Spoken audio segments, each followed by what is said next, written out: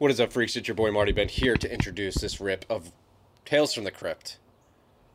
It's an important one that dives deep. I sat down with Texas Slim from the Texas Beef Initiative to talk about food, our food supply, how it's been bastardized over the last 50 years, how we're being poisoned, and how he's working to fix it by leading an initiative down here in Texas, particularly to get individuals, retailers, if you will, to get acquainted with ranchers, buy meat directly from ranchers, get their beef from the source.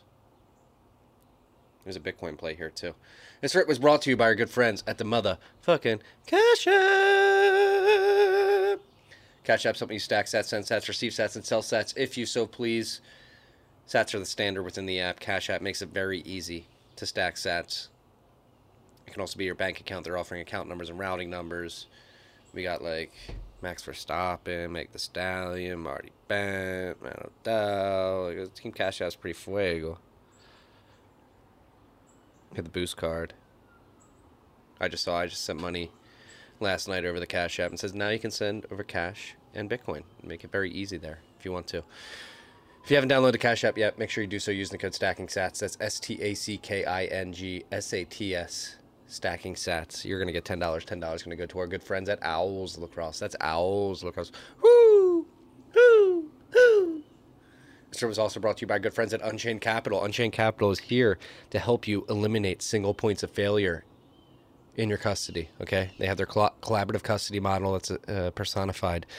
It's personified is the wrong word. Why do you say personified, Marty, you idiot? Whatever, they have their Vault product, which is a 2 of 3 multi-sig. It's collaborative custody again. What does collaborative custody means? It means that you have 2 keys and Unchained has 1 keys in the 2 of 3 multi-sig setup. It's collaborative custody because you're collaborating with them. You will have full control of your Bitcoin. If you have your 2 keys, you can always move your Bitcoin out of the Vault. However, if you're in a pinch and you need Unchained to be that second in the 2 of 3 multi-sig, they're there for you.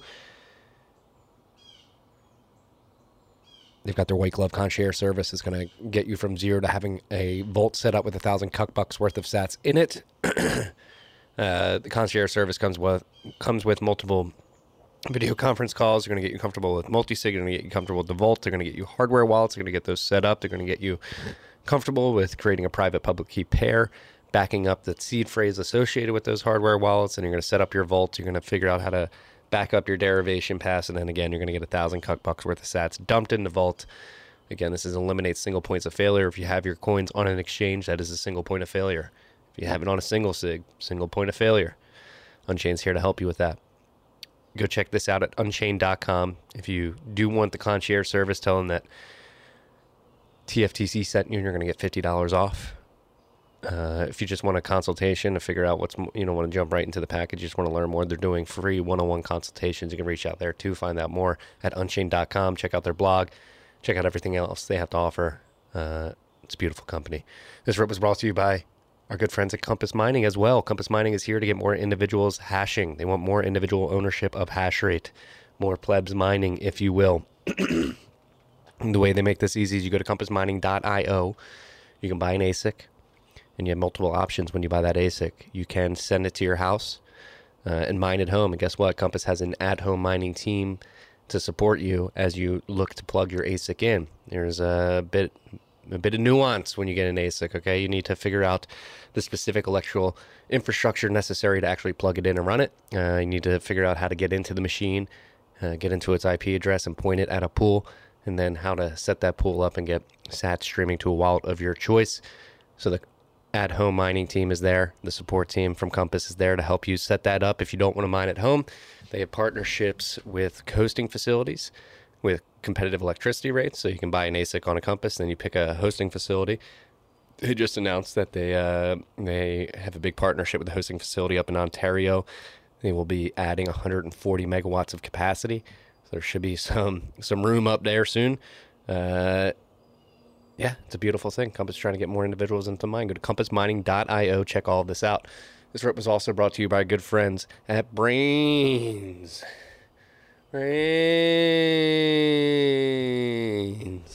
is the team behind Slushable and their team behind Braiins OS Plus firmware. the auto-tuning firmware that helps you stack more sats with your ASICs. If you have an ASIC that is compatible with the Brains OS Plus firmware and you're not using it, you're leaving sats on the table, freaks. It's as simple as that. You can go to brains.com, that's BRAIINS.com, to figure out what models Brains OS Plus firmware is available for. Again, they're the team behind Slushpool. Slushpool had some pretty great upgrades over the summer, which included the ability to create payout thresholds, bigger or smaller. You can have splits if you have a mining operation. You're with multiple people, and you don't want to do like the splits yourself, so you can set up percentages to split it automatically via the Slushpool UI. It's a beautiful thing. They have Dark Theme as well, and Brains is hiring. If you're a Rust developer, system admin, if you worked with hardware, they're looking for smart people, smart Bitcoiners. They're a dedicated Bitcoin-only company. I would love to work for them. Unfortunately, I am too dumb. Edward Evenson, he looks at me and he says, "What a fucking idiot. What an idiot. I can't believe I have to deal with this guy." Ed says it to me every time. I'm like, "Ed, I'm sorry. I'm just here trying to help Bitcoin." He's like, "Yeah, God bless the people who listen to you." Go to brains.com, BRAIINS.com. Check out all this. They have mining profitability tools. They have blog. They have blog. Ed's shaking his head right now. They have a blog that dives deep into mining topics, tutorials and all that. It's a beautiful thing. You can follow them on Twitter too, @brains_systems. Enjoy this riff, freaks. It's an important one. Tiki!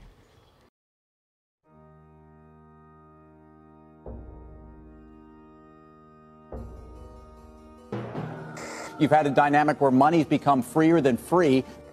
If you talk about a Fed just gone nuts, all the central banks going nuts. So it's all acting like safe haven. I believe that in a world where central bankers are tripping over themselves to devalue their currency, Bitcoin wins. In the world of fiat currencies, Bitcoin is the victor. I mean, that's part of the bull case for Bitcoin. If you're not paying attention, you probably should be. What's up, freaks? Sitting here recording a podcast before we hit record, so I just ninja launched to record, sitting with Texas Slim. What's going on, sir? How you doing, sir? It's a beautiful day in Austin, Texas. I'm doing well. Thank you for braving the chilly weather with me. It's kind of nice, isn't it? And it is. I like the fresh air, open air office. It's nice. It's better than a stuffy house. The only thing we're missing is a fire pit right now. Right. But we'll get there later. No, I think I'm trying to decide, do I get like a full-on open fire pit or one of those like stainless steel smokeless ones that are popular these days? You go old school. Yeah. Dig a hole in your backyard. That's what you need to do. just put a bunch of stones around it. Yeah, that's the only way to do it. I didn't know there was any other way to do it. That's in my parents' house. That's what we did in our backyard. I gotta renting this house. So I gotta figure out if they'll let us. Yeah. Let us dig a hole here. They probably won't, but do it first and then get told. Yeah. Told no. Yeah. So Don't ask for permission. that's kind of how we are in the Bitcoin world, isn't it? Yeah, it is. It is. It's kind of have to be our philosophy. Yeah. It's got to be our philosophy in the agricultural world now too. Yeah, it started in a lot of ways that a lot of people don't understand. And it's kind of beautiful to go out and talk to these ranchers and stuff, that I'm doing with the Texas Beef Initiative. And they've got a head start on a lot of things. One thing that they are kind of missing out on is the macro viewpoint of everything. Yeah. So before we dive into Texas Beef Initiative and everything, let's learn a little bit about you. I mean, you've had a storied past, from what I can tell, reading your newsletter and Sure. reading your tweets. And I guess we can talk about your past and how you ended up where you are today, really focused on this Texas Beef Initiative and trying to educate people about food security. Yeah. Well, it's an interesting story. It comes from the great high plain desert region of Texas, which is the Panhandle. They call it the Llano Estacado, and it's a rough and rugged type of place. I'm a seventh generational Texan, and my grandfather farmed the lands up there in the Panhandle, and he family originated out of there, or kind of pioneered their way into the Panhandle in the late 1800s. We originally came from down south Texas, which most people did that early on. I'm a seventh generational Texan. So I grew up in a small town called Canyon, Texas, It's about 10 miles away from the second largest canyon in the United States. A lot of people don't realize it. Mm-hmm. What we have up there is we have wind, we have dirt, we have agriculture, and we have cows.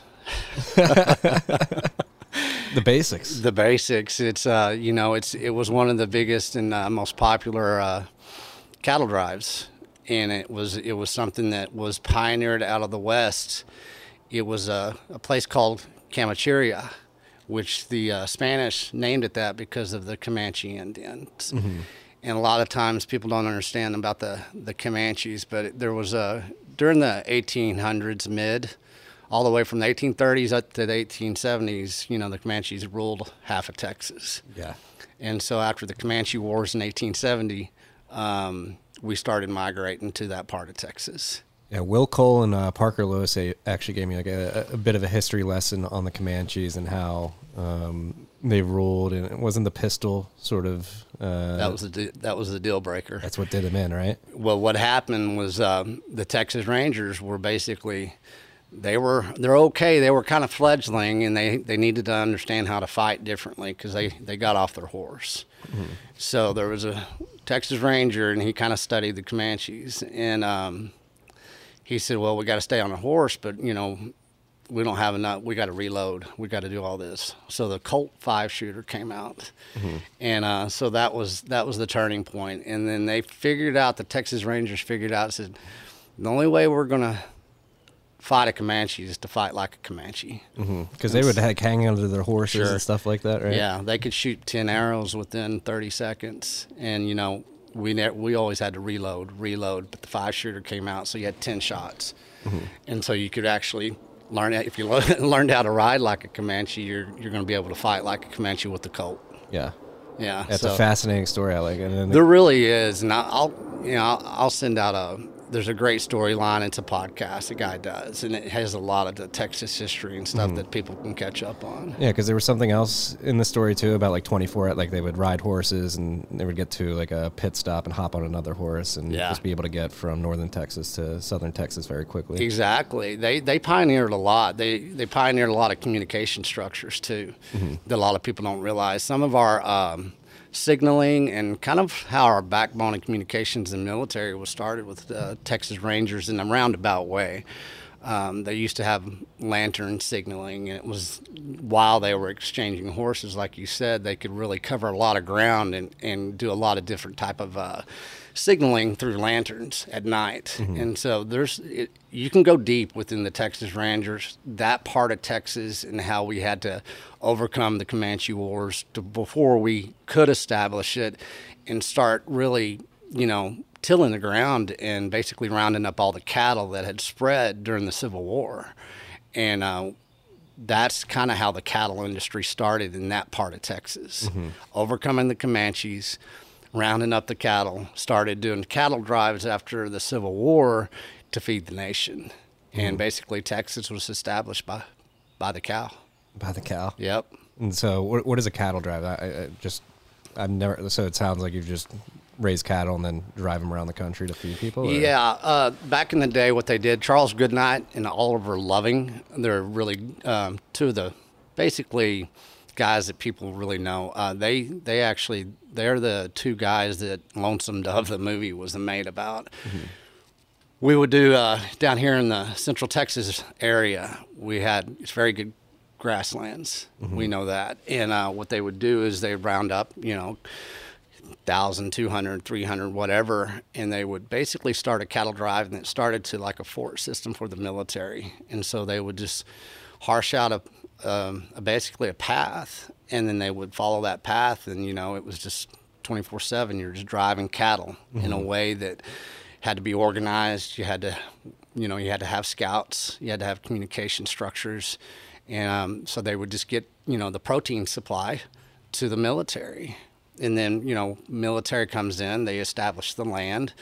And so once the land is established, then you have small towns. And so the cattle drives just kept on growing and growing. The demand for beef kept on growing and growing. And, it started in Texas, moved out to New Mexico, Colorado, Kansas, all over the place. Then it went up to Chicago. It was a big one because the railroad came in. And so once the railroad, you take it to basically, slaughterhouse where they get harvested, and then they would, take them up by rail, or they would do live, hauling as well. So Chicago was pivotal, Kansas City was pivotal, and it was kind of, that's where they would send them off in every direction. Yeah, and it makes sense because some of the best steakhouses are in Chicago. There you go. Kansas City that's well. Exactly. That's a good, barbecue from steakhouses, everything. If you're going to be in those cities, that's where you can find the best food. Yeah, and so the way you're describing like these migrations of cattle and how they would just roam the grassland. I mean, that's the way it should be done, right? Like we're talking about regenerative farming, right? Like open grazing. It seems to have been a lost art that's somewhat coming back now. Yeah, I mean, it was the only way. I mean, up until what the fuck happened in 1971, it's how everything was done, and, we lost the value of the dollar. We lost the value of our food. We lost the value of the cattle. We lost the value of the land, because what they started doing is, we went fence to fence and agricultural with Eric Butch, the Nixon administration.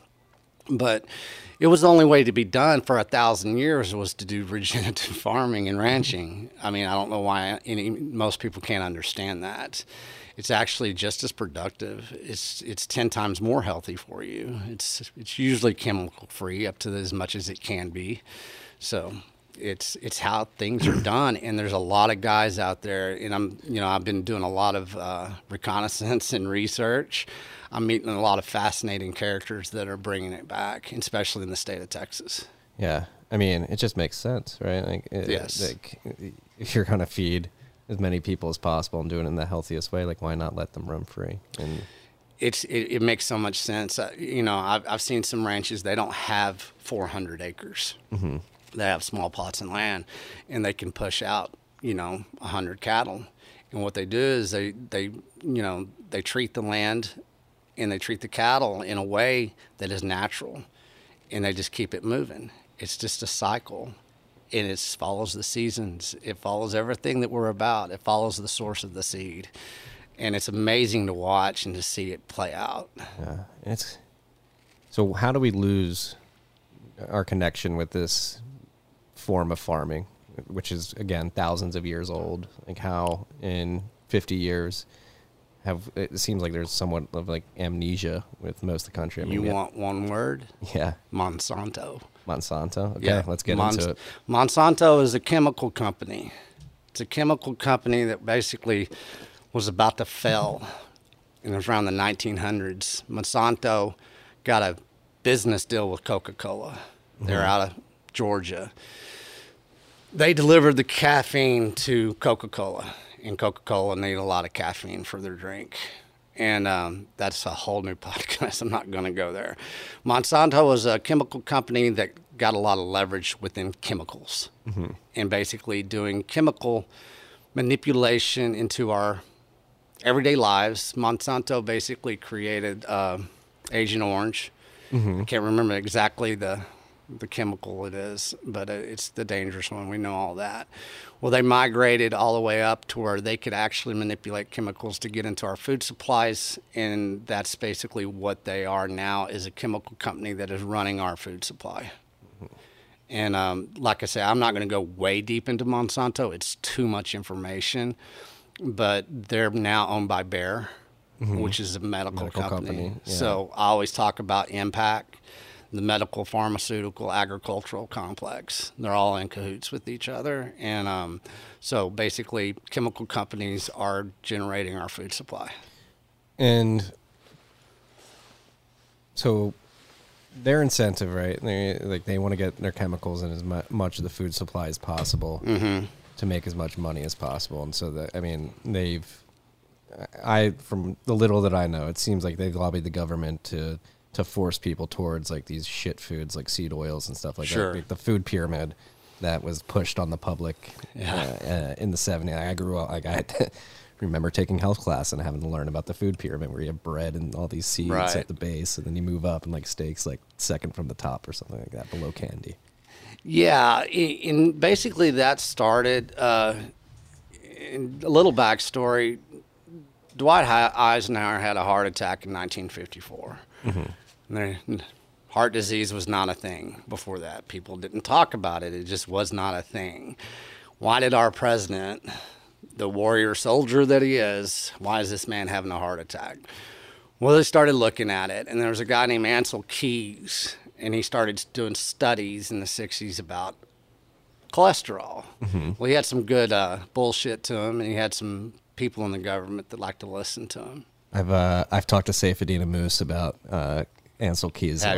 He's not a fan of him. No, the dude was a salesman, and he was a very good bureaucrat. He knew how to stroke a bureaucrat's, ego. And so he got a lot of leverage. And so nobody ever brought up that Dwight D. Eisenhower smoked 4 freaking packs of cigarettes a day. Yeah. They just said, oh, he eats too much meat. So they leveraged that because, people were paying attention. So now we have an angle. We have leverage. Well, let's everything comes in about a decade period. Well, they got the leverage on the cholesterol movement. They were able to embed it in the institutions in a way that we see today still. And so by doing that, let's go back to, the chemical companies. Whenever you can convince a people that they're unhealthy and that the chemical solution is going to be basically the best path to health, you can create 10,000 chemicals. Monsanto is a chemical company that has thousands upon thousands of chemicals. Before 1971, we did not have chemicals in our food supply. We had a few, yes, of course. But then they said, you're going to go fence to fence. You're going to use pesticides. You're going to use herbicides. It's going to make you don't have to fight off. You don't have to hoe cotton anymore. You can just spray it. It's going to help you with your cost of labor. They had every angle taken care of. And that's when the fat fiction started as well. So they started off with something called the rapeseed, which is canola. 1956, FDA basically outlawed it, said it was not suitable for human consumption. So they basically created a fake commodity around canola, and by doing that, they were able to say animal fat is bad for you. That's it. It's that simple. It doesn't have to be any more complicated. And once you said seed oils, once you got one seed oil, you got 1,000 seed oils now that you can go out there, create a whole new industry from any type of, we'll see cotton. Now they do cotton seed oil, and people are frying their food in cotton seed oil, which is industrial crap in a lot of ways. Was there anybody pushing back against this when...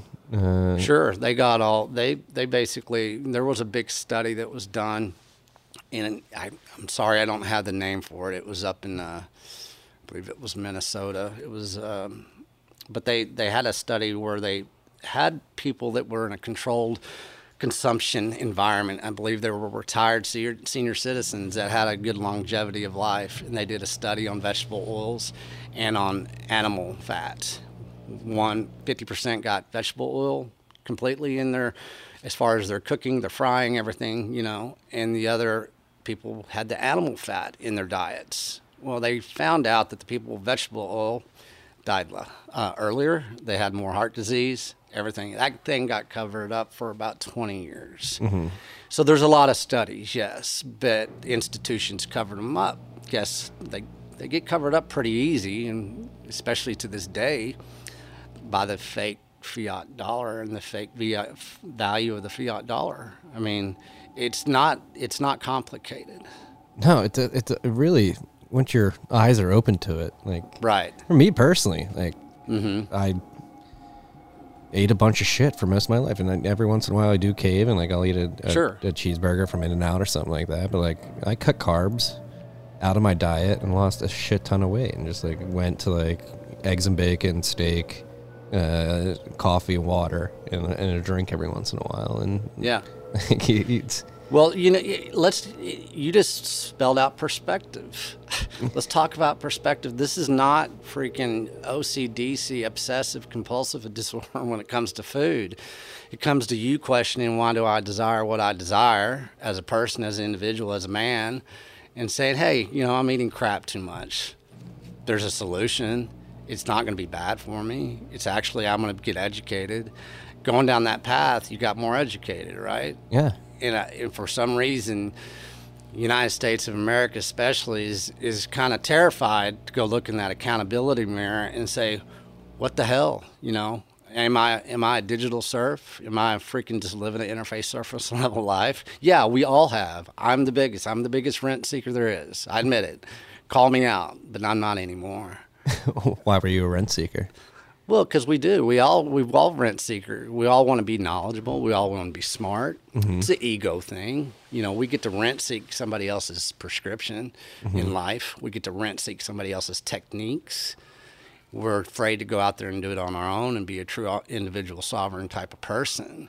We're not taught to do that. We're taught to be institutionalized. We're taught to follow the rules. Well, they know all this stuff. They have big, deep psychological studies. And so once that crosses over into our food industry, into our nutrition supply, you know, they're going to play on that rent-seeking behavior. A lot of guys that moved to Austin, Texas, I was one of them when I was younger, rent seekers. Austin's cool. It's trendy. Let's do it. You know, they're not moving to bumfuck North Dakota. They're moving to Austin for a reason. Guilty. Yeah, we all are. And it's okay. You know, acceptance is the key here. You know, let's put it in perspective. Like I said, it's okay to be a rent seeker. It's okay to call yourself a rent-seeking cuck. But once you do that, freaking say, okay, I'm going to change now, though. Let's do this together. Let's all spread the word and admit that we're dumbasses.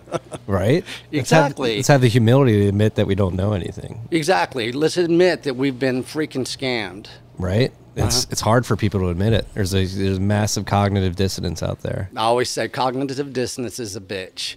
And I think it's a mental illness that we've evolved into. I think it was Mark Twain said, you know, the easiest thing in the world to do is to lie to somebody. Yeah. The hardest thing in the world is to convince them that you lied to them. Yeah. People don't want to understand they've been lied to. I'm going to turn this off real quick. Sure. I don't know why this is on.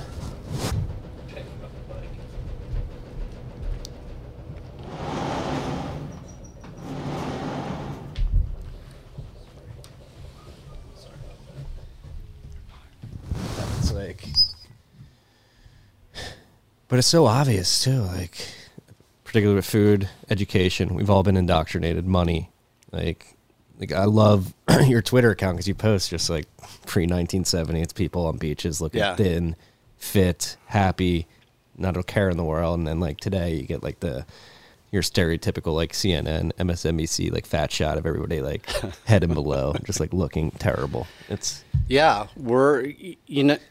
those pictures aren't hard to find. You know, I can scrape the internet pretty well. That's kind of what I do. You know, I worked in intelligence in Austin in the telecommunications lab. So I learned some skills, but it's not hard to see what I'm talking about here. Why do we choose as individuals not to go out there and pursue the same thing? It's like people are really, why is it such a white elephant in the room? You know? Yeah, well, it's like that Mark Twain line, the mass of men. He lies a quiet desperation, and I think that's been it's been exacerbated over the last few decades. Yeah, we're captured in a way. You know, it is something that's an emotional struggle. You know, we are living, especially now the last 2 years, we're living in a type of quiet desperation it's basically you can't be willfully ignorant anymore. And you're really going to have to take some intentional action that's based on virtue and value and truth. And if you don't, and see what happens, because what's about to happen is we're about to have a nutritional starvation humans have never seen. See, like it's a scary thought. It is. Why? How is it happening? Well, let's go back to. Let's really frame this in something that's smart and responsible. When we're all Bitcoiners and we say money was devalued after 1971. We went off the gold standard. So, you know, it was happening before that.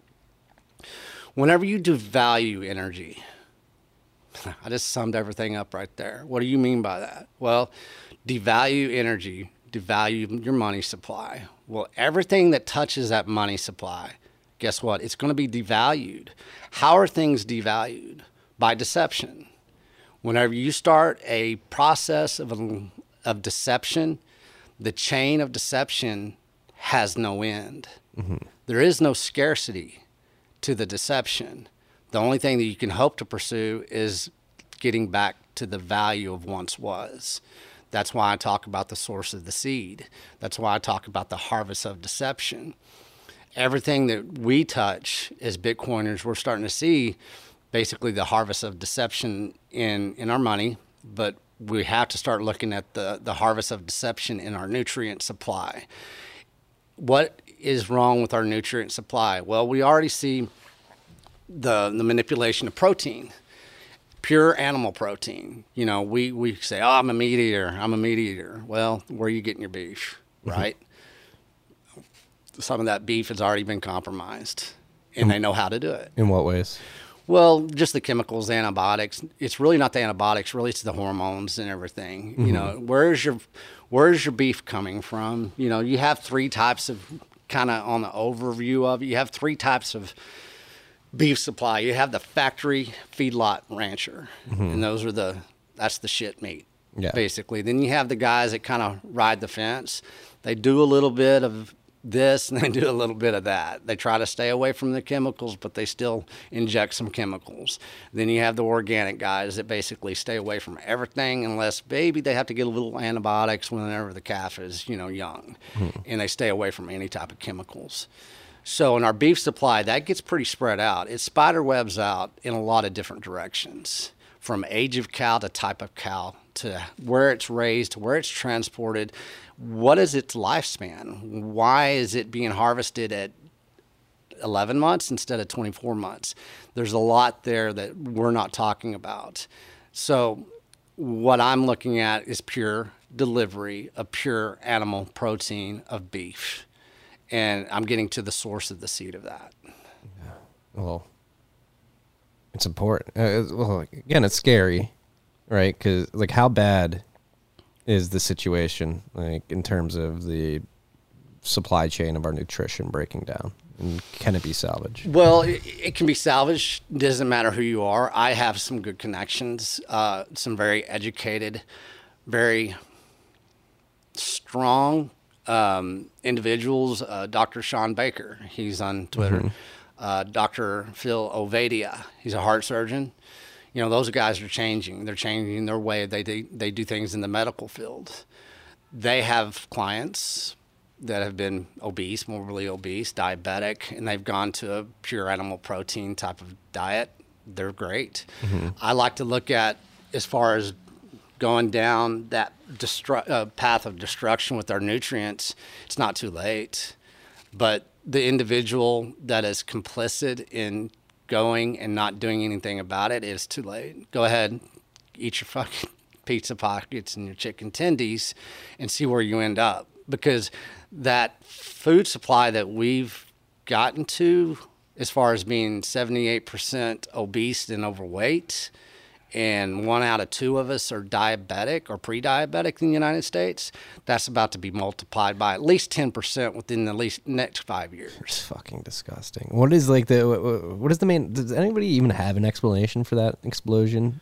Like, nobody, like, I mean, I know we do, but like, what is the mainstream narrative of why everybody's getting fat and diabetic?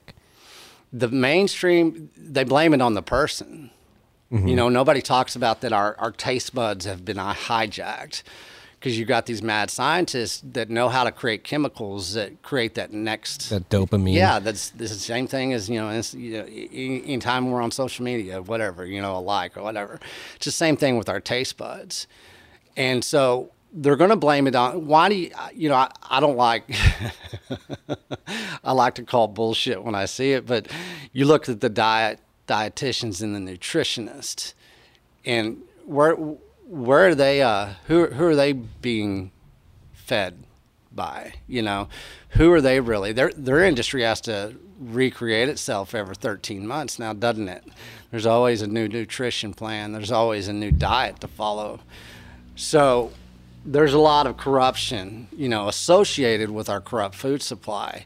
So it's hard to get out of that web of lies I see, and in people being institutionalized, or people that, are educated, they're going to follow that educated path instead of looking at saying, hey, here I am. I come from Texas. I come from beef land. You know what? I cook with a cast iron skillet.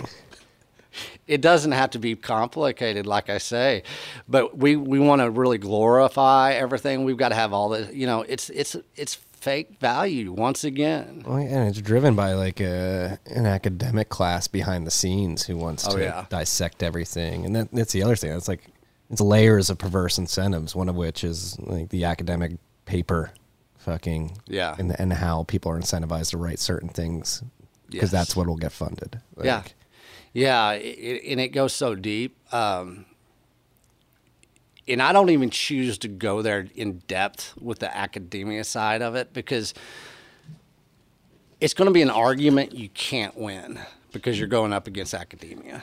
And you're going up against that fucking deceptive money, which can just be printed out of thin air and thrown at this shit. Well, it's done every day. I mean, you have the University of Texas here. How captured is it? How captured are agricultural schools in the United States? Well, from my limited knowledge, which is not that limited, they're pretty captured. Why are they captured, though? It's not because everybody's bad. It's because we have a USDA, we have an FDA. We have these organizations and departments in the United States government, basically, they're pretty corrupt within themselves. Yeah. And this leans back to like the cognitive dissonance. Like how many times we have to see the FDA, particularly maybe the USDA. I'm not well versed on their history of fucking up, but like they've approved things that have killed people, opiate crisis. Yeah. You can argue like, I think there will be a retrospective on the last 18 months and the vaccine rollout that'll paint the FDA in a bad light as well. Yeah, but people forget, you bring up everything you say is very extremely solid. People don't remember what their lives were 2 years ago, and they know that people don't remember what their lives were 2 years ago. The chaotic structure of our social engineering that's going on is something that they leverage against us, and that's why I always tell everybody, start living like your fucking grandparents did. Yeah. What does that mean? Well, they were based on survival. They were based on decentralization of sourcing their food for once. And they basically, they had a party line system built up. They got rid of that centralized mindset. They separated themselves from being victim of being too smart, being too educated, having too big of an ego, not being humble, basically, a little humility to the plate. And let's try to bring that back to understand what food really is. Food is the only reason any of us are going to make it. Bitcoin's not going to be it. Bitcoin's a tool that we're going to use and we're going to leverage. But from here on out, we better start thinking about our nutrient supply first. Yeah, I mean that was one of my favorite parts about the newsletter you wrote a couple weeks ago, and that's something that's, since you wrote that, has become a topic on here with Alexander Leishman. We talked about it, and a couple others over the last couple of weeks. Like, it is a tool. You have to leverage it. Yes, hodling is virtuous and is good, but you have to tap into the potential of this distributed network and allow it to begin working in tandem with tangential movements like the nutrition movement. Yeah, why aren't we bringing every angle of our life into it? Yeah. That's what it's there for. And it's fun to talk about it, and we all enjoy it every day. It is. It gives us power. It makes us feel empowered. But I was here in Austin when I was young, whenever the internet was coming up and online software and everything. And there's phases of adoption that we go with technology. Mm-hmm. I feel like within Bitcoin, we're at that phase right now. I think this month we're going to start seeing some movers and some shakers that are getting off their ass, and they're going basically toe-to-toe with what they've been talking about, and they're going to start delivering some stuff. I have that sense that it's about to start happening, and that's exciting because we can't just talk about it anymore. And the people that do talk about it, you're going to get left behind. So let's get like some concrete examples here if we can. What are you thinking, like? Well, I got into the beef initiative because I looked at it because I went on harvest and I embedded myself into a harvest company. I didn't know where it was going, but from my background, my ancestrals, everything, I knew something was really screwed up, and I knew that the only way I was going to do anything was to take action, boots on the ground type stuff. So I embedded myself in a harvest company for about 6 to 8 weeks, and I went out through the Midwest, and I interviewed freaking ranchers, seed guys, harvesters. I did it all. Well, I got back and I said, how can I get this story out there? How can I take action? So I said, well, I come from beef. I come from beef land. I come from Texas. So this is a perfect little, leverage that I can bring into the Bitcoin world. So I've got to find out how I can get these guys that are already living a decentralized life, being the independent farmer, rancher. How can I get them understanding Bitcoin? Mm-hmm. How can I get everybody that understands Bitcoin to understand the decentralization that beef is already doing right now? So I said, I need a tool. I need something out here. So I start, researching and everything. And I've talked to a lot of people. And there's a new, I believe, a mover and shaker, in the Bitcoin space. It's the Oshi app. Mm-hmm. And it's leveraging Bitcoin, the power of Bitcoin, on the Lightning Network. And it's about to come out. Michael, he just got here from California. He's kind of like you. He moved to Austin to, be a part of the Bitcoin scene and everything. And so we've been in some discussions, and he's working with Kyle Murphy, Bitcoin Bum, and there's some stuff going on. And I was at a conference last night, at the Capital Factory. There's a lot of good information coming out. Yeah, no, we were talking about the Oshi app before. It looks very promising. So it's essentially like a Groupon or maybe even like a Fold app, but for more local businesses to stimulate the local small business economy. Yeah, it really is. I think they're going to bring it to a lot of restaurants here in Austin. I think that's the goal. Mm-hmm. And I think that's smart because restaurants touch a lot of different types of people as far as from producing to getting their goods and services and everything. So I think Austin, restaurants will be a great place to start. And it can be like a Groupon. It can be something like that. And a lot of these people already use the POS system. The Groupie app is not really going to be that much different. Mm-hmm. They don't have to store everything in Bitcoin. They can put their 2.7% that they save by not getting that processing fee, keep that in Bitcoin, use your fiat how you have to use it to run your business. But they're already making money, plus they're going to get sats back on every purchase. The user that uses the app is going to get sats back. The vendor's going to get sats back. So it's a pretty interesting, something that's come to light, and it's come to light pretty fast. Yeah, and it's goddamn, it's desperately needed. The demolition of the small business sector in this country over the last 2 years has been astonishing to see. Yeah, and that was by design. I think I read something, 40% of small businesses aren't going to come back. It's so fucked. Yeah, and they had success with it. And one thing, whenever I was younger in Austin, small business is all we had in Austin. We didn't have this corporate stuff here. Mm-hmm. I mean, we had a movement that it stayed that way. South Congress wasn't all no. wasn't all like no. Lululemon. Well, South Congress used to be, the red light district. Yeah, that's so right. It's had a lot of different stories behind South Congress, but Austin is very innovative. The small business innovation here is very, very intelligent, mm-hmm. very progressive. And I don't see any way it would fail here with, the Oshi app and bringing people on. I think it's going to be a huge freaking snowball event. So, well, one thing you've mentioned twice now that I definitely want to touch on is their plan is working. It's design. And that's another topic of conversation that's been pretty consistent over the last couple months on this podcast. Like, is what has happened over the last 2 years just a mass incompetence, or is there malice and intent behind it? I've said it on Cedric's podcast. I have to come from truth, and the truth that I know and the truth that I've researched, because like I said, I've got some access. All of this that we're going through has been maliciously planned for at least a decade, mm-hmm. this phase of it. And that's all I'll speak to, is this phase of it. There was a lot of consolidation that happened in 2012 to 2013 area. And so the last 8 to 10 years, basically, yeah, sure, it was planned. A lot of it was reactionary based on human adoption and compliance in basically how we desire what we desire. So saying that, they've had a plan for at least 10 years to basically create a carbon credit economy. Mm-hmm. And, they're in Glasgow, Scotland right now. I think I misquoted on the earlier podcast. I looked back at that. It's 197 countries is what it is. And what they've done is they've all been rounding up these countries and thousands of corporations across the globe saying, you're going to go for this. And so we're going to redefine what is hazardous in this world. We're going to redefine the causes of that hazard. And we're going to say, okay, if you use these hazards anymore, you're going to be penalized as a corporation and as a country. And it's all being done basically by all this false money printing that we've gone through. Once again, another phase of fake value that we're trying to create a new fake economy.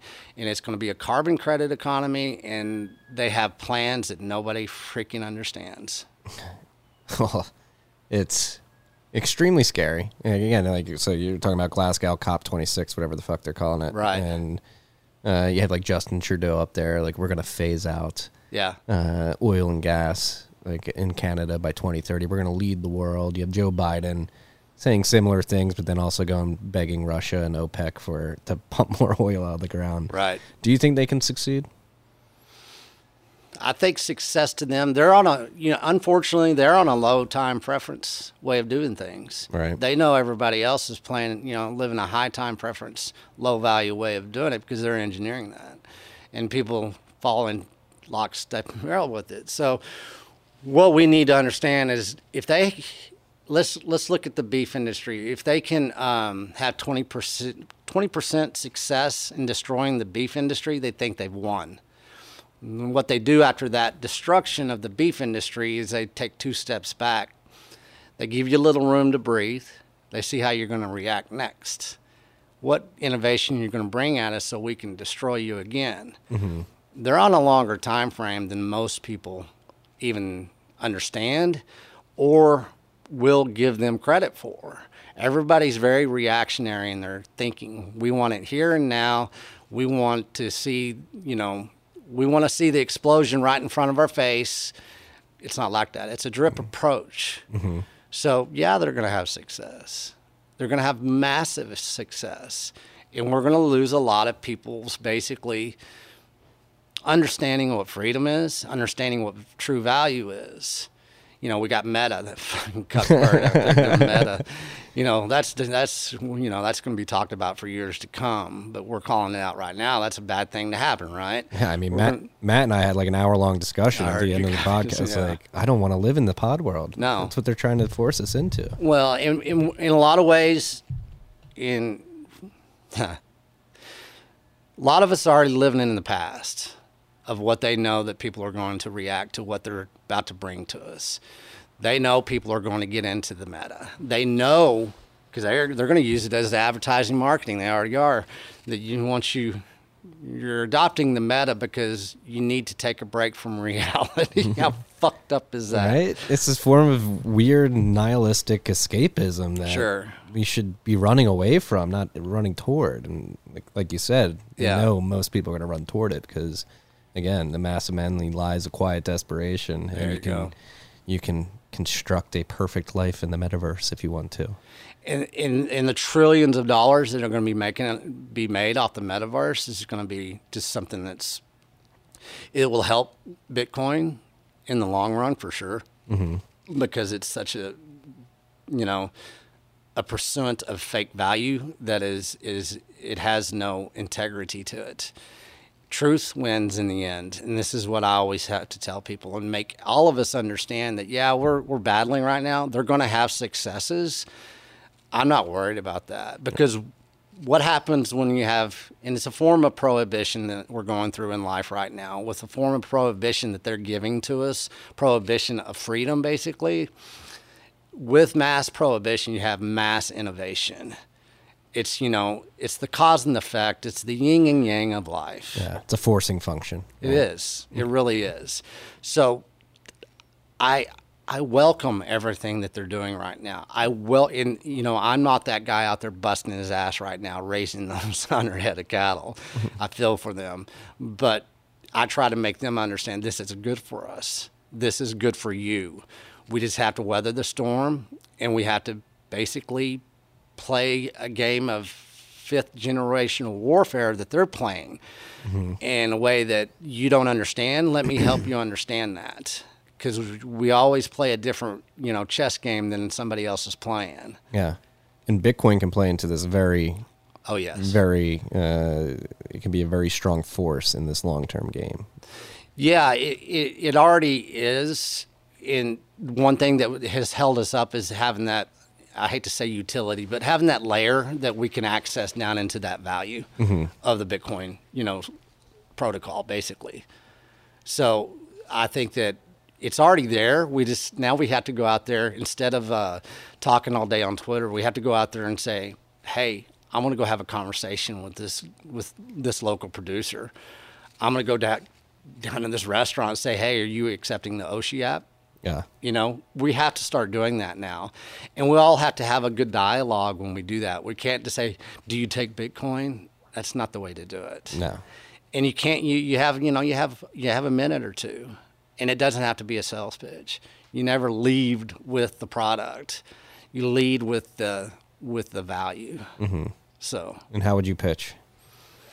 I want to just tell people to say, hey, I'm gonna, like, for a rancher. I talked to a rancher today. I think you know who they are. KNC. They're here. Yeah, you wrote about them in your newsletter a couple of weeks ago. I ordered 2 bundles of their meat. I was telling you the short ribs we had on Sunday were incredible. Exactly.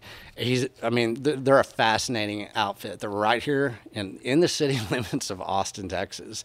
They're doing regenerative farming in Austin, Texas. They're doing a lot of production. And the way I hate to say pitch, whatever you want to call it, educate, share value. I just told them, I said, man, I want to expand the way you're decentralizing our food supply. You've been doing it for a long time. I want to give you a new tool. It doesn't have to be complicated. And so how do you see Bitcoin fitting into this? I see basically let's say for the beef, for the local suppliers, they get to leverage that 2.6% that they don't have to pay for fees. That's the first step right there. Plus, they get to be into a localized food production, localized demand structure that they've been having to live through Facebook, Instagram, all that kind of centralized social media stuff. They can start circumventing around that. And by starting with something like the Oshi app, we'll build another layer on top of the Bitcoin network. That's coming. We all know that.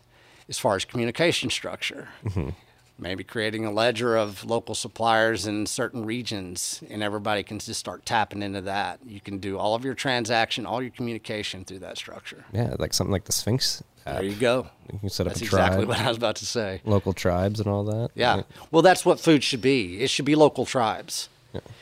We had those guys in Nebraska that did the $300 million, they raised $300 million to combat JBS. With the slaughterhouse, right? The slaughterhouse, yeah, the processing plant. I commend them for fighting the system.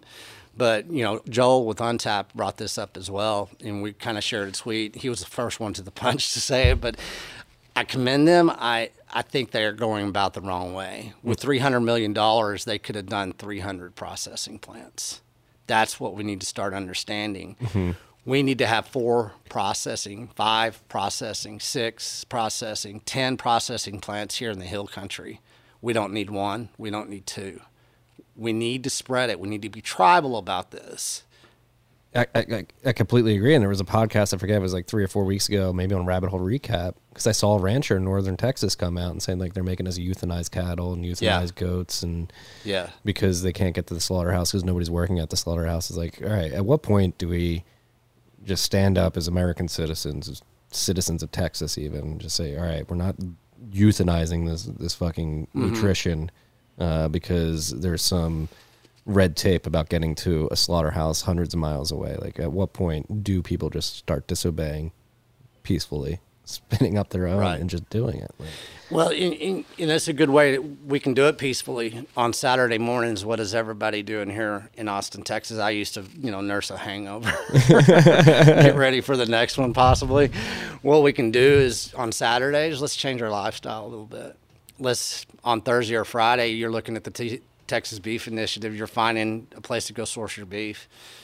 You're going to go out to the hill country. You're going to go out to Fredericksburg. You're going to go out to Llano. You're going to go out to Bernie. You're going to go somewhere, and you're going to find a producer. You're going to shake their hands. You're going to look at them and say, hey, how can I help you?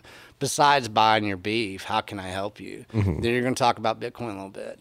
You're not going to go, I love HB. HB kept me fed for many years. But you're not going to go to HB to get your animal protein anymore. That's one first step right there. And it's not that hard. And guess what? If you got the money, stay in the B&B, get an Airbnb, whatever. Go discover the hill country. Most people in Austin don't get out enough anyways. Mm-hmm. So there's a lot. Go down to the restaurants here and say, hey, where are you getting your protein from? Where are you getting your beef from? Mm-hmm. Oh, you're not getting it from KNC? Well, actually, I think you probably should. They're on the Bitcoin network. Are you on the Bitcoin network? There's so many tactical ways we can start doing this where we don't have to be complicit in us being basically our spirits being stolen by a lack of nutrition. Mm-hmm. And I'm sorry, that's what's been going on. It's been going on for decades now. It's called out. There's not a lie. This is all factual. And we have to look in the accountability mirror, and we have to look at ourselves, and we just have to say, okay, I'm not going to do this anymore. I'm going to take one small step here. I'm not going to freaking consume canola oil anymore. It doesn't have to be across the board, man. I went on harvest. I ate like shit for six weeks. Mm-hmm. I just road tripped 500 miles yesterday. Guess what? I had a pretty shitty fucking burrito from, a place I don't know. Mm-hmm. Not going to do it today, So the small steps, just like you said at the beginning of the cast, there's so many things that we can do to where we don't have to be violent about this. I'm going to be violent with my freaking emotions mm-hmm. and I'm going to be violent with my research and with my delivery of that information like we're doing right now. And I'm being pretty tame. I probably won't stay that way, but people need to wake the fuck up, especially us Bitcoiners. Mm-hmm. It's a call out. It really is. You can't touch me. Nobody can touch me. I've got my decentralized life going. I don't have any fiat debt. I'm pretty covered on my side of things, and I don't talk much more of that about the Bitcoin, value of my life. What Bitcoin to me and my value right now is the philosophy. Mm-hmm. So, everybody needs to take that responsibility and quit being a parrot and get out there and it just not talking about it, but incorporate it into your nutrition. Remember, if you have freaking 100 Bitcoin and you're eating crap food, that 100 Bitcoin ain't gonna freaking taste so good now, is it? No. When you can't do anything except consume, and just keep on consuming. Yeah, I mean, there is that contingent on Twitter just sits there and the yap. Sure. And I'll probably get yelled at for calling them out, but it's like, well, let's say it's busting your balls. If you can't take your balls being busted, go home. Right. Mama, she'll be there. Grow a pair. Yeah, exactly. You're eating too much damn soy. I'm sorry. Yeah, you'll be first in line to eat Bill Gates' soy burger. Yeah. And they're that lab-grown meat. It's lab-grown meat. You're going to like it. Yeah, that fake commodity. Yeah. They had success doing it 10 times so far, 100 times so far. Let's do it again. How much do you know about Bill Gates and why he's buying all this farmland? Have you looked into that at all? Yeah, of course I have. He basically they've killed the land so much to where they're taking our food supply won't even need dirt anymore because they know they've destroyed the dirt with the herbicides and pesticides. Bill Gates likes to touch everything. He likes water supplies. He likes the soil. He likes the food. He likes to cover up the sky. He likes to inject poisons into people. We all know this. So whenever, I was talking today, we have some ranches in the state of Texas. We have the 4 Sixes Ranch. Monumental, historical, heritage, traditional Texan ranch. It got bought out by a bunch of billionaires. Well, there's shell companies all over, and that's what Bill Gates uses. He's trying to squeeze out the food supply to where he can control the food supply. 250,000 acres. He's the number one that owns that. In the big picture, yeah, that's a lot of acres. But what he gets to do, he gets to leverage the narrative. The land is great. It is. And he's got it. So congratulations, dipshit. But he's not going to have that much leverage because his product, if we don't take action on that product, it's not going to mean shit. We can stop it really fast. They think that they have leverage because he's buying this land. And they're going to get more because people are selling out. There's a ranch up in the Panhandle, and it pisses me off. It's 80,000 acres, and they're selling the ranch for $200 million. Huh. Okay? That family had that ranch for hundreds of years, and this family now is selling it. I won't say their names, but they're buying into the damn psyop that's going on with these billionaires buying up all the land in the United States. What are they buying into? What's the pitch or the... As far as them selling it? Yeah, like why would they sell it? Oh, well, because they live a fiat mindset. Mm-hmm. That's why. They lost the source of their seed, of their heritage. That's why. Because that's based on fake fiat value. They're going to say because the family's too separated. Bullshit. They don't have to do what they're doing. They're just doing it because they want to be even more rich. Yeah. Based on a fake fiat dollar. Yeah. It's the same story over and over again 1,000,000 times. Yeah. So. It's infuriating because, I guess maybe many people say this: once you get into Bitcoin, you realize the lies that were sold to you in regards to money and the financial system, and opened your eyes to begin seeing things more clearly in other areas of life. And for me, food, and I will give credit to Safe. And people like yourself and Joel, but Safe's been beating on this for a year. Michael Goldstein as well. Right. We fucked up the food. Yeah. If you think the money's bad, wait till you see how bad the food is. And so years of digging into this, it's so clear to me. And now seeing the posturing for Bill Gates buying all this land, the weird narrative push to eat bugs and eat this lab grown meat. It's so they're trying to. Mm-hmm. And the demonization of the cow and the cattle. I think I saw a picture of somebody muzzling a cow to collect their burps or something like that. You know why actually methane doesn't come from cow farts. It comes from them burping. The people don't know that. That's why they came up with that mass. So watch out for the narrative. They're going to come at it and say, "Oh, we built this mass because of the excess of methane coming through the burping." It is completely asinine. What's going cattle, bovine creatures have been on the planet for most of its existence, right? Well, in once again, perspective, right? Yeah. We have to go fence to fence with everything that we do now, don't we? Well, no, we don't. We don't have to be industrialized. We can have okay, here's perspective for people. 248,000 registered farmers and ranchers in the state of Texas. We have 14 million cattle just in the state of Texas alone. Okay. That doesn't have to change. What has to change is the way that we are raising the cattle and how we're producing, harvesting, and supplying the cattle. How it's being done right now is being driven by a chemical company. The cows become basically the recycling of the product of GMO-based grain. Mm-hmm. So they've taken the cow out of the picture. They know they can take the cow out of the picture now because they have a fake commodity protein that they're going to start pushing onto the world after Glasgow. You're already starting to see a little bit. So that's the whole thing, demonizing the cattle. That's easy now because not everybody, but people are believing the narrative. And, that they're going to believe that the world is coming to an end, that the climate is in danger. There is no climate emergency, freaks. No, there is no climate emergency, freaks. There is none. It's a psyop. It really is. Whenever I was young, it was I can't even remember.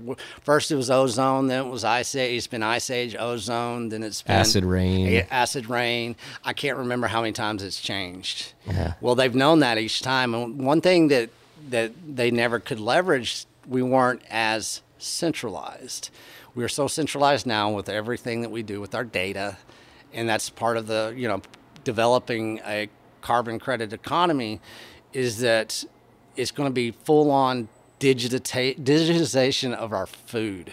They're going to get data, real-time data, analytics after our consumption. That's what they're truly going for. Yeah, it's global communism. It really is. I mean, it's one world food group. You've heard me talk about it. I get red in the face talking about, oh, whatever. We've been hearing this one world bullshit for a long time, but it really is. Think about that. One world food group that decreases the amount of food, regional food, that you consume, and it's basically, you know, let's take 1,000 food choices, let's knock that down to 100 food choices, and let's frame it that 100 food choices is going to be 10 times better for you than the 1,000 food choices that you had in each region of the world. Despite all the bad information we've been feeding you for decades, which has led to a fat, obese society. Trust us this time. Yeah, trust us this time. Thanks for taking the vaccination. Thanks for, having 3 heart attacks. Thanks for being 200 pounds overweight. Thanks for having diabetes. We're going to save you now. We finally figured it out. We might have been wrong a little bit, so we're sorry about that, but we're going to get it right this time. Trust us. Yes, please trust us. Here, just take this insulin. It's cognitive dissonance is a bitch. It really is. It's scary. So we're going to solve this with distribution, a distributed network in Bitcoin and distributed farming and nutrition. Mm-hmm. And I assume winning this battle that we find ourselves engulfed in is going to take a grassroots effort as well. It's the only way it's going to happen. Individual to individual. And it doesn't have to just be in Texas. Everybody out there, anywhere you are. I've had people contact me from Switzerland. I've had people contact me from England, from France to Australia. The stuff is picking up steam. So what we do here in Texas, in kind of really in Austin, and where I'm up in the Panhandle, it's going to scale out. Mm-hmm. It's not going to be that difficult to scale out because it's just not in America that they're trying to do this, which is very, very important to point out. This is just not an America thing. This is a world thing. And across the world, believe it or not, everybody loves their beef. That's why, that's why I wanted to focus on beef, because it is the best nutrient supply of protein that you can get, and it is global. So that's something that we have in our favor, that they're trying to make this one world food group. And, well, we've got something, too, that's one world. We've got animal protein, and we know how to harvest it. We know how to supply it. We know how to process it. We know how to raise it, and we don't need any of your help, and it's already being done. You just don't realize how much it's being done. And that's how the Bitcoin kind of comes into it. You asked earlier, guess what, man? It's exposure. It's exposure to valuable information and expertise and tradition and heritage that's been around a lot longer than these corporations have been around. Mm. That's what we need to understand. Well, and again, the truth shall prevail. There you go. We have truth on our side, particularly when the whole narrative that cows are ruining the environment blows my mind, especially when you go on YouTube and you watch regenerative farming videos. You're they're literally making the world greener. If you fucking heard them the correct way, it's the exact opposite of what people are putting out there. They can make the earth significantly more green if you just utilize them in a correct fashion. Yeah, and people have no clue. Monocropping. What's monocropping? Well, it's one freaking crop that ends up in your grocery store that has zero nutritional value, that basically you have to eat 4 tomatoes instead of 1 tomato. And that's monocropping. Regenerative, you have 5 different crops. It's all done naturally. Everything's greener. There are no pesticides. There are no herbicides. The reason that hasn't taken off more, regulations. Let's talk about regulations, because this leans into something I was screaming the other week. Just fucking ignore the regulations. Yeah. Again, and Matt, gets mad at me on RHR when I push for it, but like civil disobedience. Like at what point, like can we embolden the ranchers, the farmers, the other individuals throughout the food supply chain to just begin skirting regulations? Well, and it is a touchy subject. It is something we have to kind of watch out because we don't want to compromise or jeopardize the people that we're trying to help as far as the producers, right? Yeah. They're smart enough to understand regulations, especially in the beef supply, in the beef industry here in the state of Texas. And I'll come back to that. There's a lot of states already with the local beef producers that they're thinking about seeing how they can drop out of the USDA altogether. Mm-hmm. They have some micro politicians, local politicians that are finding ways where you just want to supply this beef in your small 60-mile radius. Let's see what we have to do to change a regulation. So get out of the USDA in the long run, or decrease some of those regulations to where a local supplier can be able to supply that community, that protein that they're looking for. Civil disobedience and getting kind of rough around the edges, we can be that way. We're going to have to be that way. How we get there, I'm not for sure yet. I'm pretty, like I said, I'm ready to go toe-to-toe with anybody that wants to. I know that I've already gotten sniffed out by certain people. Oh, yeah? Oh, yeah. Because you can look at my Twitter. It's called a decentralized brain trust. I've worked in the form of intelligence before. I've got a decentralized intelligence group of people that are very smart, very intelligent. I know who's reading my stuff. I know who's seeing things. I know who's contacted me. IMF already contacted me once. So, yeah, and, for Adam Curry to find that, they sniffed that out, that little piece that, aired last night. So I'm not afraid to lead this. I'm not afraid to say, hey, just follow along with me. Let's not jeopardize our producers, but let's do it on our side, how we know how to do it as cyberpunks, as we know how to do it as Bitcoiners. You want to fuck with us? Come for it. Let's go. Yeah. And that's how we can be civil disobedience. Yeah. In particular, Bitcoin and the tracking of it. Yes, Bitcoin is a public ledger, but however, like they can't inject their carbon credit system into the Bitcoin network and try to track the beef supply chain as we trade in Bitcoin. No, they can't. And, we have to be a lot more proactive getting ahead of their game. That's why I'm coming out, as hard and as fast as I am, because Glasgow's about to wrap up. Mm-hmm. And we've got to get in front of what they're about to do. Yeah, and they're going to come back and get to work. Yeah, they are. They're going to get their marching orders on November 12th. And they're going to come hard. They're going to come fast. And, Christmas is going to be jeopardized. There's going to be a lot of things that get jeopardized. I think we will have a short-term food supply that is manipulated. And then they're going to come back and saying, hey, we're going to have to change the food supply up a little bit. Okay. And that's how they insert. Let's dive into that. How's it going to be manipulated? As far as the food supply chain, I think already it always starts in different countries before America, but they're already really doing a lot of media hype saying, hey, we're running out of rice already. We're running out. And they're having all these dramatic sequence of events that are happening that mirror exactly what happened when COVID first came out. When people were dropping dead in the streets of China. Mm-hmm. A lot of people don't remember that. Remember all those people dropping dead? Yeah, that worked out well. Well, they didn't drop dead. It was all staged. Well, now they're starting to do this in the food supply. I see it. My algorithm's picking up on it pretty hard now. And so, and it's perfect timing. We're going into winter. And you've had the administration talk about dark winter. Well, how do you create a dark winter? The one thing you do is you control the food supply. And the energy supply. And the energy. And that's cold, going on right now, yeah. Cold and hungry. There you go. And so what do? You create suffering. You create desperation and even more basically dependency. Well, whenever that dependency gets jeopardized, let's increase the dependency. With our food supply, that people don't understand, it's not even the same food we were eating 10 years ago, okay? Remember that. My father was a counselor for 25 years, chemical dependency counselor. So I heard a lot of his jargon and a lot of his education. Our food supply is no different than being addicted to basically something like alcohol or a drug.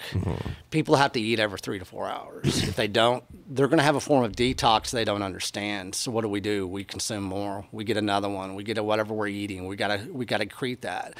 You know, that's what leads to diabetes, of course. That's what, like, people. I drive some people crazy, and I like yell at them for eating carbs. I'm like, they make you hungry. Yeah. They of course they do, and you're peeking out your pancreas. I mean, you're doing all kinds of nasty stuff that you're to your system that you don't understand. Well, they know that, so let's create a food supply shortage, short term, just scare the shit out of people. Let's see how they react whenever we open up the floodgates again to all these fake commodities. We'll get even some crazy ass processed carbohydrates. Well, we're gonna up the consumption even more now. Let's turn that up a notch. And that's what they're going to do. By turning up that notch of basically processed carbohydrates and fake commodities, they're going to basically detract the nutrient supply just a bit. Because every time you compromise your pure nutrient supply in a way that they do, you take away the nutrients. So as the marketing plans people come out, and they're going to start talking about how good it is for you in every which way they're going to frame it, that means that's how much shitty it is for you. Yeah. So eat your 8 whole grains. Yeah. Well, you know what they're about to do? They're about to say that now 14 grams of protein is all you need as a human. And what do we actually need? I suck if I'm not doing 150 grams a day. And you see me, I mean, yeah. I'm not like a big muscle head or anything. I'm pretty fit. I guess I'm slim.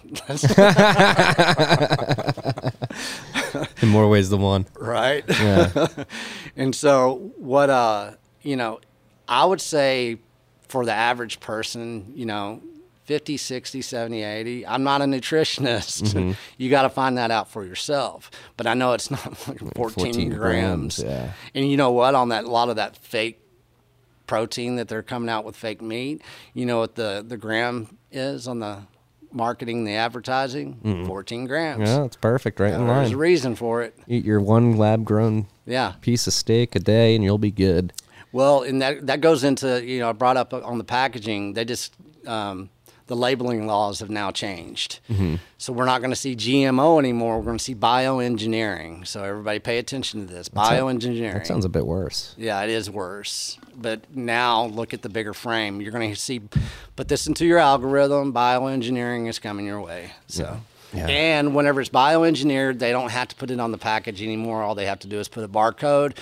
You have to scan it with your phone. It takes you to a bioengineering website, and it'll tell you everything that's so wonderful about bioengineering, and it'll be longer than the meta terms and conditions. Yeah.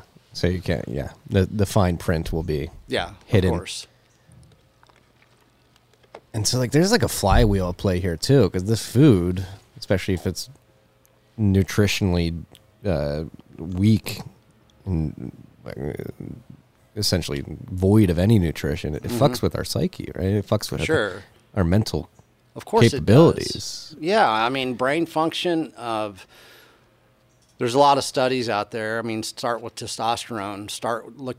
Let's start with testosterone for men, how it's taken a nosedive. It's scary. It's very scary. Well, what does that lead to? Low sperm counts. Yeah. That's another thing that they've pretty much engineered. They're never going to come out and admit it. But all of this stuff but the most important, and I always say, you got to get pure protein to your brain, man. If you're not being you. You're not even getting to the source of the seed of yourself. And so, cognitively, neurologically, we're screwing with our heads by these fake commodities and highly processed carbs. The only ways that they, I use the word evolved, our origins, whatever you want to put it, it was done by animal protein. That's it. I don't care I don't give a shit what you think. It was through animal protein. That's how we survived. Yeah. And it's so obvious. Yeah, it really is. And they're trying to deprive it of us. Let's talk about why would they try to deprive us? Because they want to cattle herd us into like digital gulags or whatever. And why would they want to do that? I don't know. That's the thing. I can't, like, why do they want this much control? It's weird. Is it? Well, it's a power thing. It doesn't have to go any more. It's not any more complicated than that. In the big picture of things, and you look at the human race and how we've been shitty to each other, you know, with the higher class, lower class, piss boys, whatever you want to call it. They've always basically put us as little games on a game board. They don't live in the same reality as we do. If you think they do, then you're mistaken. I'm sorry. You need to study history. You're naive. Yes. And so if you think it's out for the greater good, you know, we're nothing more than playing a little game in a lot of different ways that a lot of people don't want to admit. And it's hard for people to understand, for one, because it takes like, oh my gosh, I'm really not that important, am I? No, and it's multifaceted, right? That's right. What, like, Bitcoiners fucking, again, going back to like, once you see how fucked up the money is and how Bitcoin is so truthful and an incredible answer to how fucked up the money is, and then you start exploring these other things like the money, the food, the energy. Yeah. Forced division of the lower classes too, like the people who are getting played as pawns. Yeah, the social engineering. Yeah. It's pervasive throughout everything. Well, it makes us as Bitcoiners and as men and women that are based or trying to get based. You know what it does for all of us, I hope, is that we can actually look deep back into, man, who am I? You know, who am I? And it's a tool. It's a portal into yourself that's always been there, and we've got to do it multifaceted in ways of getting good nutrition, of course, truth, of course, you know, to fight the lies. But what I love about the Bitcoin philosophy is that it enables me to be who I'm supposed to be. That's the freedom that I love about it. And I think that's what everybody's searching for and that people are on a quest for. And so with Bitcoin, not only do we just don't need to talk about it, but let's re-engineer our lifestyles and our thinking patterns around the philosophy, just not the coin itself, just not the protocol itself, but around the philosophy. Yeah.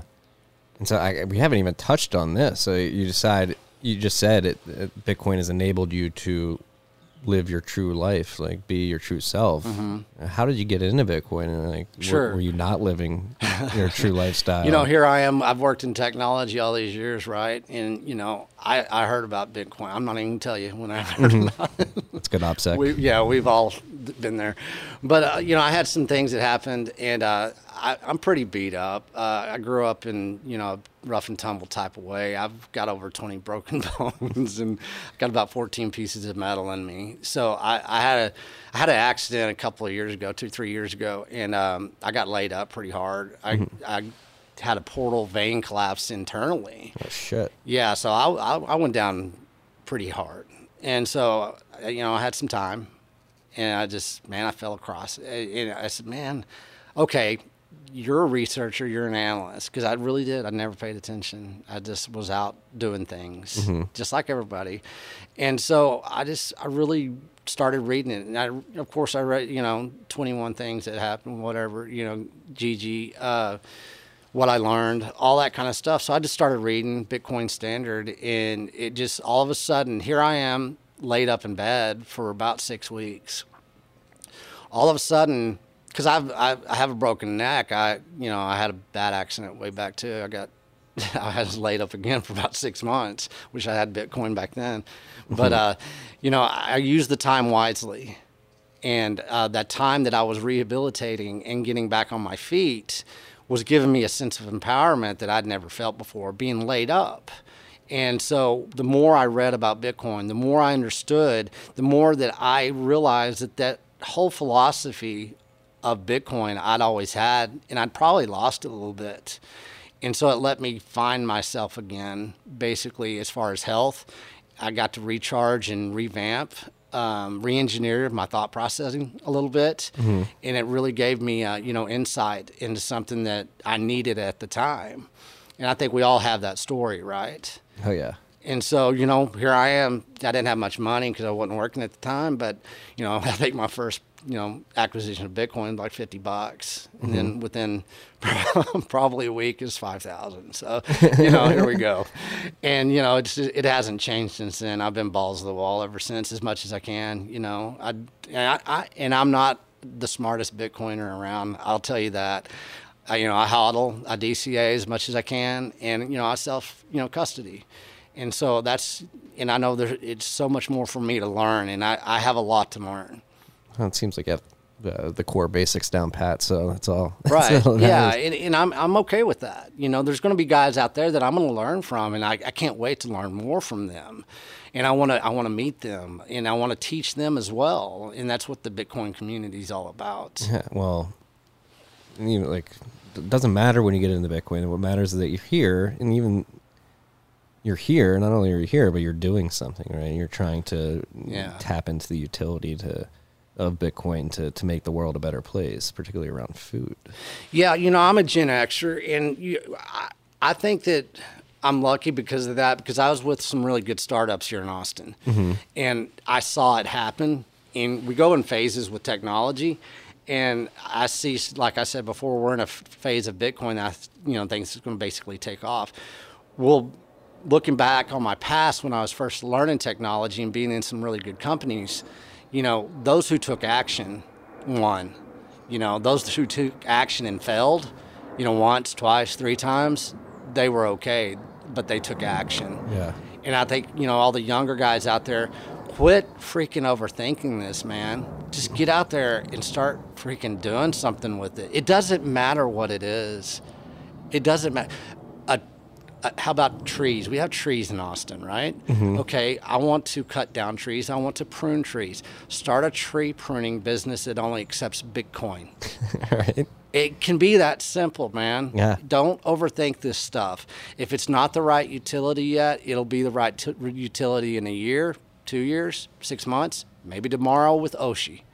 You know, quit overthinking this, man. Yeah. I mean, again, I agree with you. I think that's why I was confident to join 1031, a VC firm I just joined that's focused on investing in Bitcoin specifically, is because I do feel as well that we're at this inflection point where the innovation of people building on Bitcoin is just going to skyrocket, because the ability to do so is there, and the pressures, the outside pressures from the centralized government and the fiat world are such that it's creating essentially a powder keg where people are going to look like we were talking earlier. The forcing function of these restrictions that are thrown on us is beginning to have people seek out Bitcoin. And figure out how to make things work on a Bitcoin standard. Well, it's like I said, you know, they talk about dark winter and everything about what's going to happen. It's time to counterpunch as hard as we can. We might not win the battle, but let's counterpunch as hard as we can. And that's how I'm going into this beef initiative. I'm going to counterpunch as hard as I fucking can. And I'm going to talk to as many people as I can. Yeah, so let's dive into and describe the beef initiative. Sure. You know, I'm up in the Panhandle. I've already got a supplier up there. His name is Justin. I'm going to have him. He's about to open up his own processing plant as well. So he's raising his cattle, or he's got other people that are raising it the same way. And so, you know, I've been in talks with him. Texas Beef Initiative basically is getting all of us Bitcoiners together, and I'm going to create a statewide ledger that all of us can get into, that you can either contribute into to say, hey, I'm out here in freaking Corpus Christi, and I've got a local guy, and I want everybody else to know about this. And so there's going to be a very basic analog ledger that we create that everybody can tap into first. Say, this is who's doing this in Texas. And then what I'm going to do, as much as I can do, I'm going to go out and talk to ranchers across the state of Texas, starting off namely in the Panhandle all the way down to Austin, Texas. And I'm just going to start shaking their hands, looking them in the eyes and saying, hey, this is what we're doing. This is where we are. Tell me more about you. And so by doing that, in my newsletter, I'm going to write about the Texas Beef Initiative every week, and I'm going to do basically a highlight of every rancher that I meet. And I'm going to bring in the Texas heritage and tradition of ranching into their story and into our narrative that we're creating, with Bitcoin. I'm going to try to get them onboarded with basically the Oshi app and Lightning Network and Bitcoin. And once I start doing that, I'm going to ask everybody out there in the state of Texas. It doesn't even really have to be Texas, really. It can be across the United States or the world, like I said before. And we're going to start onboarding people into the Oshi app. Once we start doing that, we've basically framed a narrative that we can run with. So there's going to be a platform. It's like, go to the Texas Beef Initiative to learn out how you can do this. How to onboard. This is as easy as it is. It's 15 minutes. This is your conversation. This is a ledger you can use to say, hey, these guys are out here in Bernie, Texas. These guys are out here in Happy, Texas. These guys are out here in El Paso, Texas. And so people are going to start going in that ledger, and they're going to start wanting to contribute.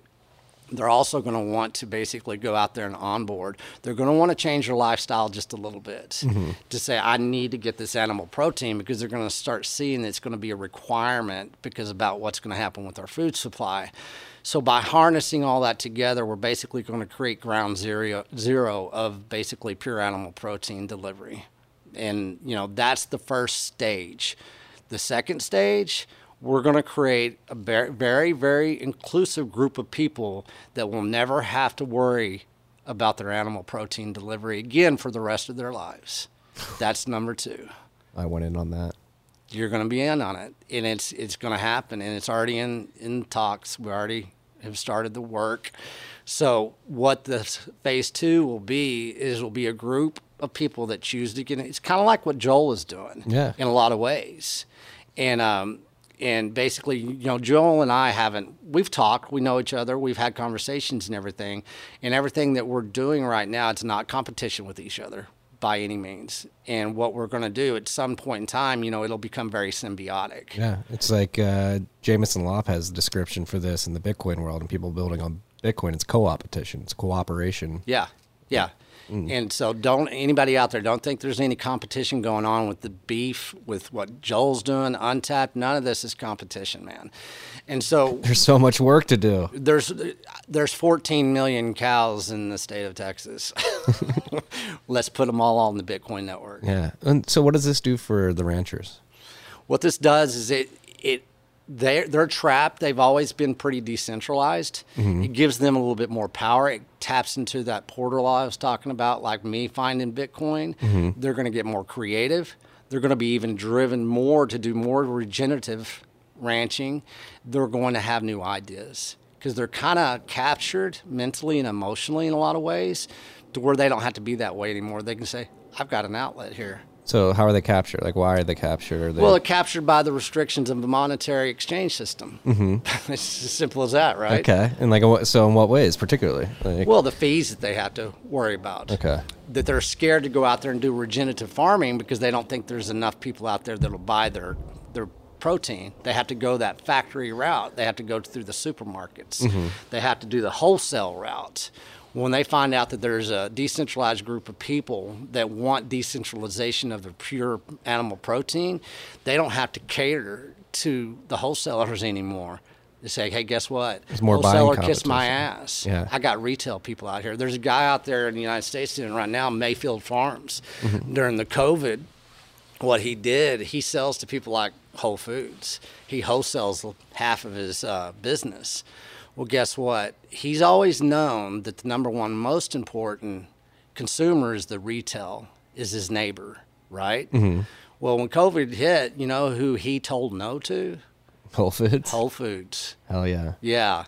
So guess what? That's already a precedent in the beef industry. People know that he had success doing that.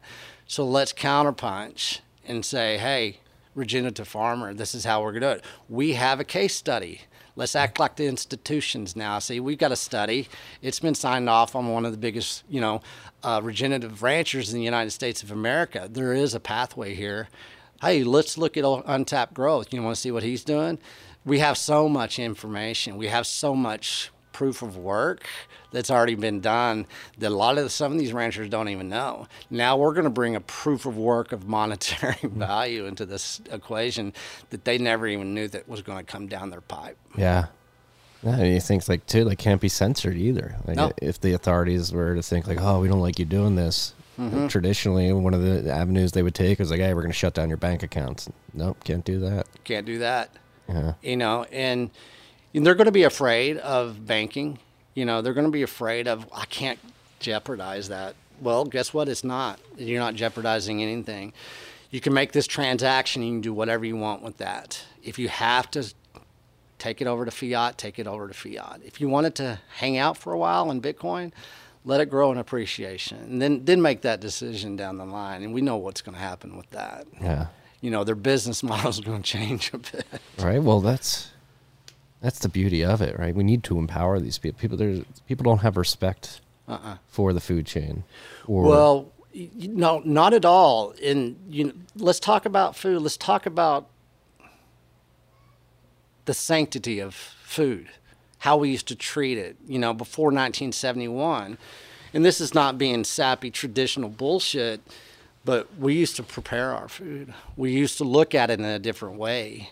We used to worship basically being able to eat good food. You know, just pray around the table and say, thank you, God, for this meal. Exactly. People don't do that much anymore. Well, no, it's taken for granted. It's basically, it's an afterthought. How many people got up in Austin, Texas and raced off to freaking work today and didn't even eat?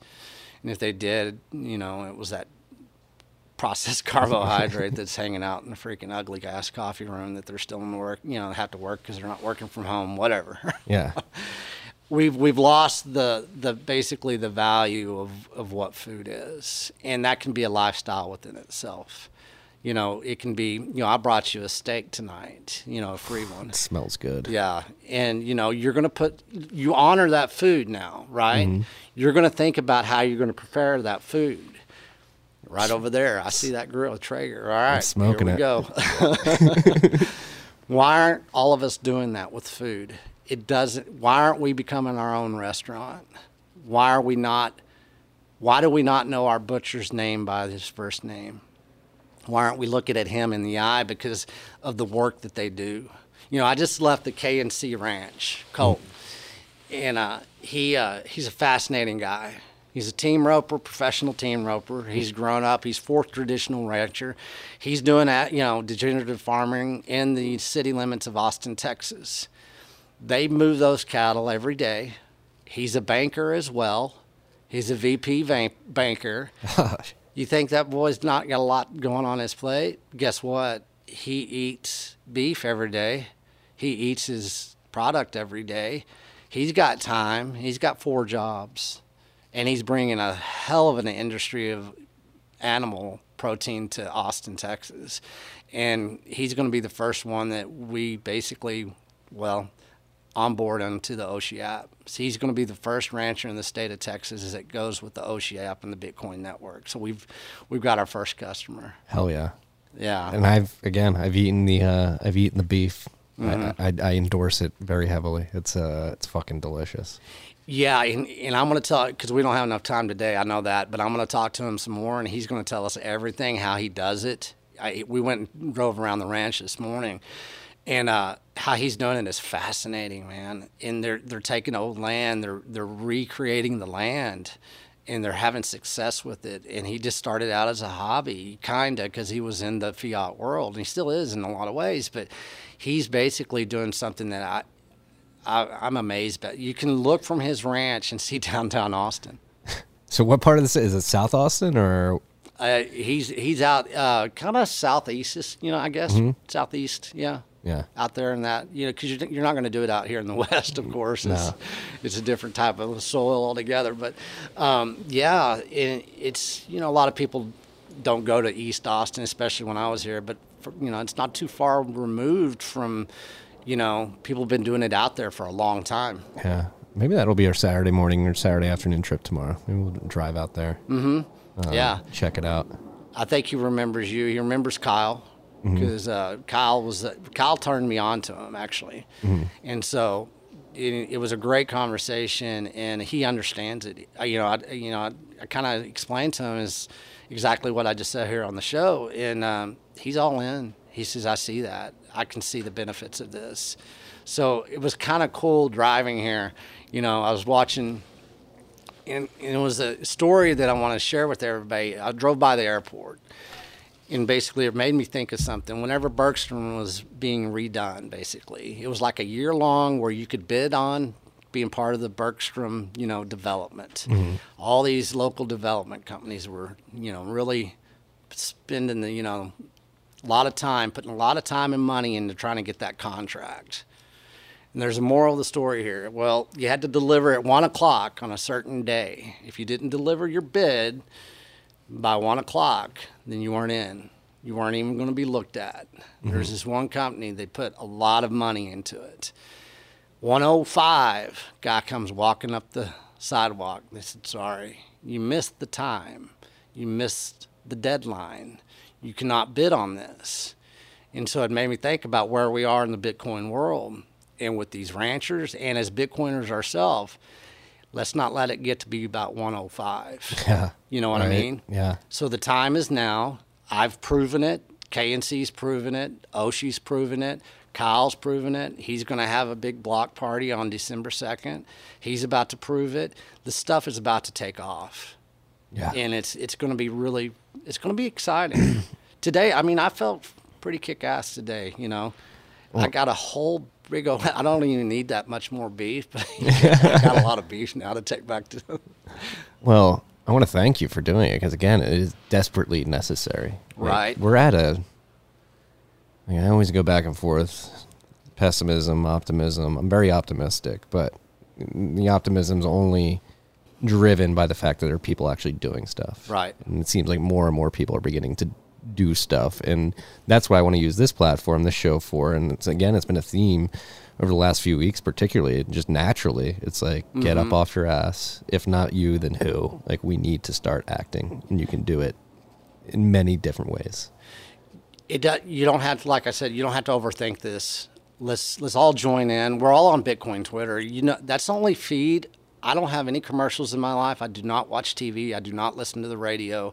If it's on Bitcoin Twitter, I think it's pretty valid for the most part, Yeah. I'm going to get all the information I need. So we're pretty informed. We're a pretty tight group of people that are, ready to go. We know what's going on. We spread the word pretty well. So if not now, when, all the cliches, and if not here, state of Texas, especially Austin, where? And so it's our responsibility. I'm sorry. You already own it. Yeah. Or you're going to get snuffed out, and you're not going to be around. Yeah. You have this powerful tool. You're not going to use it to protect yourself. Yeah. You better start doing it now. And let's do this because you understand, eating beef, how empowering it is for you physically, mentally. You are sharper, right? Mm-hmm. I mean, you do a lot of stuff, Marty. I mean, you're pretty sharp. You process a lot of freaking information. Could you do that on freaking Pizza Pockets and Twinkies? No. I don't think so. No, you could not. No. You'd burn out. I mean, you have to have the right environment. You have to have the right lifestyle. Yeah, it's fresh eggs, bacon, beef, and coffee. Yeah, exactly. And that's how we used to eat, folks. Believe it or not, that's how I was raised. I mean, that was it. It was always that. It was nothing else. And, let's forget the lies. Let's just not validate the lies anymore. No, I mean, because they're so obviously lies. They really now. are. They are lies. Whenever you have somebody like Dr. Ovadia, heart surgeon, changing his whole practice so he can basically reinvent himself based on the carnivore diet, just as Sean Baker's doing. Look at the success that Sean Baker is having right now. He knows what he's doing. He just had freaking COVID, all right? I saw him doing the kettlebell Day workout. 2 of COVID, he's doing kettlebells. Yeah. You think that he eats, a lot of processed carbohydrates? No, he does not. So how much more proof do people need? They don't have to be as badass as Dr. Sean Baker, but, they can be, pretty much based, like you and I are, and I'm not afraid to say that. I'm a pretty base guy. You're a very base guy. So, So let's all join in, right? Yeah, let's fucking make it happen again. Yeah. It's fucking time. It is. It's fun too. It's not a challenge. I drove 500 miles here yesterday. Did a little business on the way. It's a fun road trip. I can do it. I've done it 300 times. In my life, from Austin to Amarillo, Texas, Amarillo to Austin, Texas. I've done it in a day. I do it back and forth. It's 17 hours sometimes. I can do it. It wasn't a challenge. It was not anything that I dreaded. I got to go out, and a lot of people have never done this, and I've done it 100 times in my life. I got to go out and meet and shake hands with a rancher today. You know what? We talked about heritage. We talked about rodeo, and we talked about roping. We talked about banking. We talked about Bitcoin. We talked about life. We talked about our family. We talked about generation. We talked about so many things that nobody really ever does anymore. And we had to bring that shit back into our mindset first, and then we had to take action on that mindset. We had to have imagination again. We have to live in truth and virtue again. And Bitcoin can help us get us there, but you, the person, have to be the person that does that. Yeah, I completely agree. We need to get back to the truth. Why not? Right? It's better. And like you said, I was fucking unemployed when I started all this, and I haven't worked a day in the last 5 years. There you go. 4 years, 5 years, however long this has been going on. How beautiful is that? And I know it's hard for people to kind of take that leap. I don't work for anybody. I work for myself. I make mine a little fiat when I have to, but I don't have any debt and anything like that. But life is beautiful, man. And I welcome all this bullshit that they're trying to throw at us. It is scary. I mean, I'm not discounting that. I understand how they're coming after us, and they're not as organized as they'd like to think that they are. And so what we have to do is know that individually, guys, they're not as organized as they want us to believe they are. So by knowing that, we can be very creative right now. You were creative whenever you didn't have a job and you started a podcast, right? Yeah. Was it out of desperation? A combination of desperation and... So you chose to engineer your own suffering, did you? Yeah. Before somebody else did it to you again. Yeah. And let's start engineering our own suffering, because that suffering becomes joy. It becomes truth. It becomes honesty. It becomes virtue. It becomes legacy. You can go to sleep feeling content. Yeah. Peace of mind. People I do a lot of work. I'm not trying to blow smoke up my own ass, but I'm never stressed out. Right. People ask me oh, you must be so stressed. I'm like, no, not really.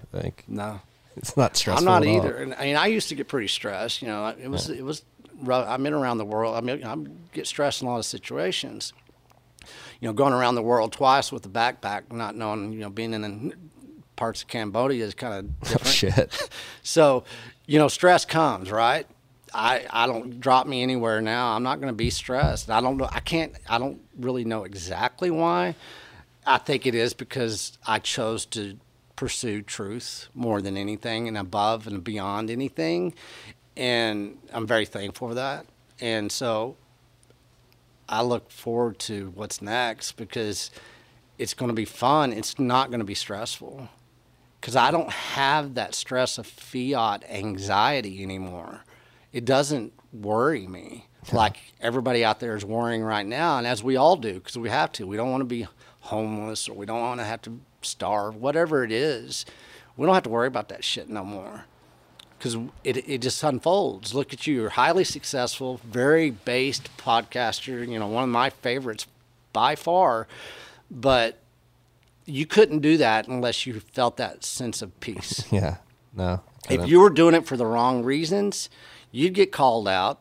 You would be called freaking, LARP. You'd be, we know that. You would get called out. Let's just say it that way. You don't get called out, and you balance it very well. So all of us can live in, my life is, a lot of ways just as in parallel with what you're doing. And so hopefully that's motivation to a lot of people out there. Yeah. Well, thank you for the kind words, number one. But two, anybody listening to this, again, I said it with Alex Leishman earlier this week. some of you are probably sitting there thinking like, nah, I couldn't do it. It's not me. Like, it's not for me. Like I can't have an impact. You can. Like, you got to manifest this shit. Like, well, you know, and that's a good point. Where we start, right? What is that first step? Well, I'm giving you a challenge right now. That first step is get the Oshi app. There's going to be information coming out this week. It's going to be easy. You just freaking scan the barcode and you're going to know how to onboard people. Go out and onboard somebody now, because we didn't know how to onboard people in the past. Let's go onboard some small businesses. Let's go onboard some ranchers, some, you know, local beef suppliers. Let's onboard them. And everybody can do this. It's just not, I can't do the whole state. I'm going to try. Tell me I can't. we need more. Yeah, we do. We need more. And everybody can participate. And then we can all reflect back on it. I remember everybody's like, well, I was the first one at Dell, you know, because Dell's a good example here in Austin.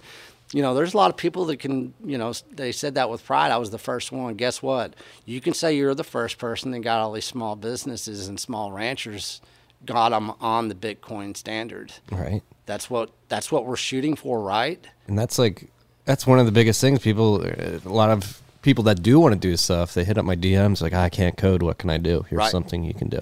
Exactly. Right here, right now, you know, and I need help. I can't do everything. I mean, do everything. So far, I have one designer. Everything else I've done on my own. As far as the research, the data mining, the scraping, everything, I've got one designer. And I can't keep all that up. So I need help. If everybody wants to join in, I'm going to be looking for help. I mean, you know, I'm going to build that platform here really fast that I was talking about. But, you know, I'm talking to a podcast producer right now so I can do the Texas Beef Initiative, keep everybody up to date, you know. Hell yeah. And then talk about lifestyle and stuff like that. Yeah. You know, and kind of marry the two. I'm not going to concentrate as much on food intelligence because I think I've laid it out there pretty well. And I don't want to harp on that. I don't want to be looking at, hey, you want to be a one-trick pony. Yeah, I don't want to do Let's Go Brandon every day of my life. Yeah. So if you can't read the intelligence that I've put out there, and you still don't believe me, then have fun and everything. Well, I'm gonna go ahead and be proactive, and I'm gonna counterpunch because I know what we have to do. And I'll still bring some intelligence to everything as far as food is concerned, but I'm not gonna go as heavy into it because it basically. I'm not going to be part of the distraction by arguing the distraction anymore. I'm going to create the distraction. Mm-hmm. And I think that's what we all have to do, you know, because we get, you know, people are addicted to watching the news every day. People are you know, that's what they do. It's entertainment. I'm not going to be that. I mean, I've got enough intelligence, and it's about to wrap up in Glasgow. So, pawn to E4, motherfuckers. Thank you, Jack Mallers, by the way. And think about how powerful it could be if more and more people join in. Like, how many people, like, what is the critical mass of people needed to actually have a very powerful counterpunch to the people who will be leaving Glasgow on their private planes and emitting carbon in the atmosphere on their way home?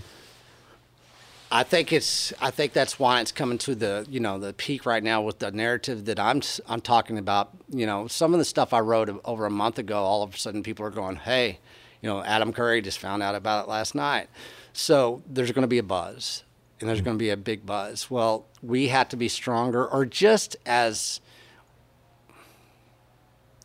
energized as their counterpunch that they're giving to us, because we thought it was about COVID. It had nothing to do about COVID. It had to do everything with carbon credits. Yeah.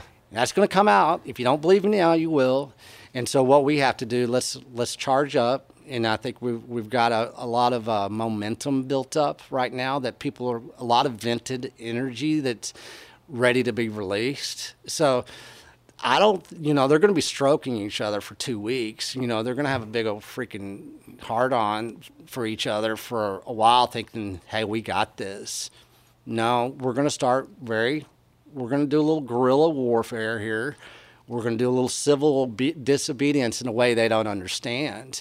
And we're going to do it at a grassroots level, and we're going to do it exactly what we've been talking about doing it for a while, decade, whatever it is, whenever you got in. Well, Texas Slim, TC, Thank you for doing what you do. Thank you for coming to my house today and recording this. Hey, man, it was a pleasure. I think I was talking to Princey, and I said, he goes, well, you need to talk to more people. I said, well, come on, Marty, call me up. And sure enough, I think he called me like the next day. So I was like, well, that worked. So, but, I didn't know if it was going to be through Zoom. I didn't know if I was going to come to Austin yet because my supplier, he's still going through his inspections. But I got really good news. He's about to open up. So I'll be coming this way next time soon with that full cow. So everybody can say, you better get your dibs on it now.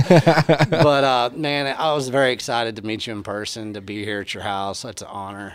No, And I mean, I really do appreciate that. It's an honor to have you here. I mean, you're a freedom fighter on the front lines. It's fucking... Well, we all are, aren't we? Yeah. Some of us just haven't admitted it yet. Right. No, and that's one thing I got to take a step back and have a lot of gratitude just for this podcast.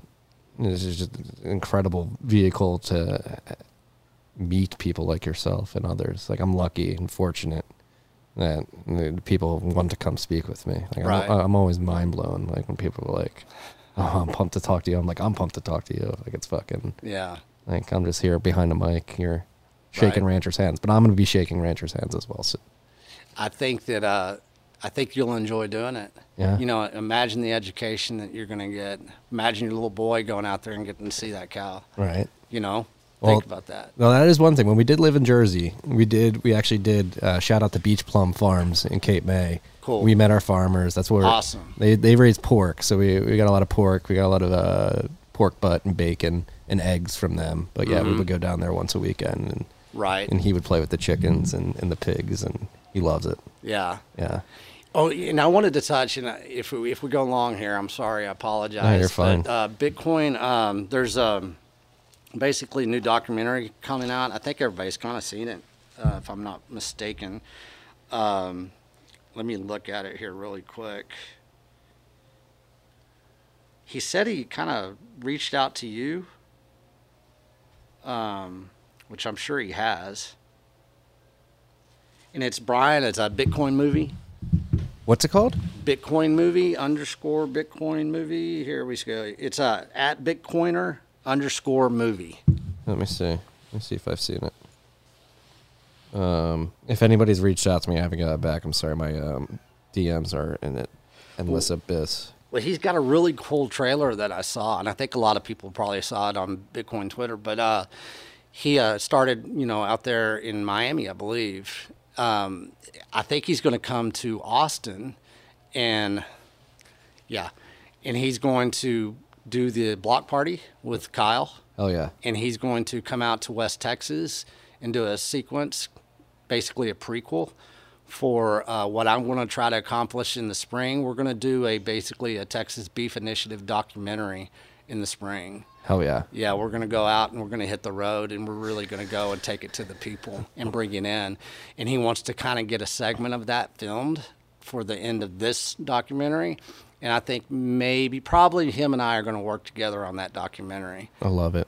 Like, think about how powerful this could be if it gets out, and we just have, not only in Texas, but across the United States, across the world, people reacquainting themselves with their local farmer, the local butcher, and choosing that over Whole Foods, H-E-B, whatever it may be. Well, it's going to become the new desire.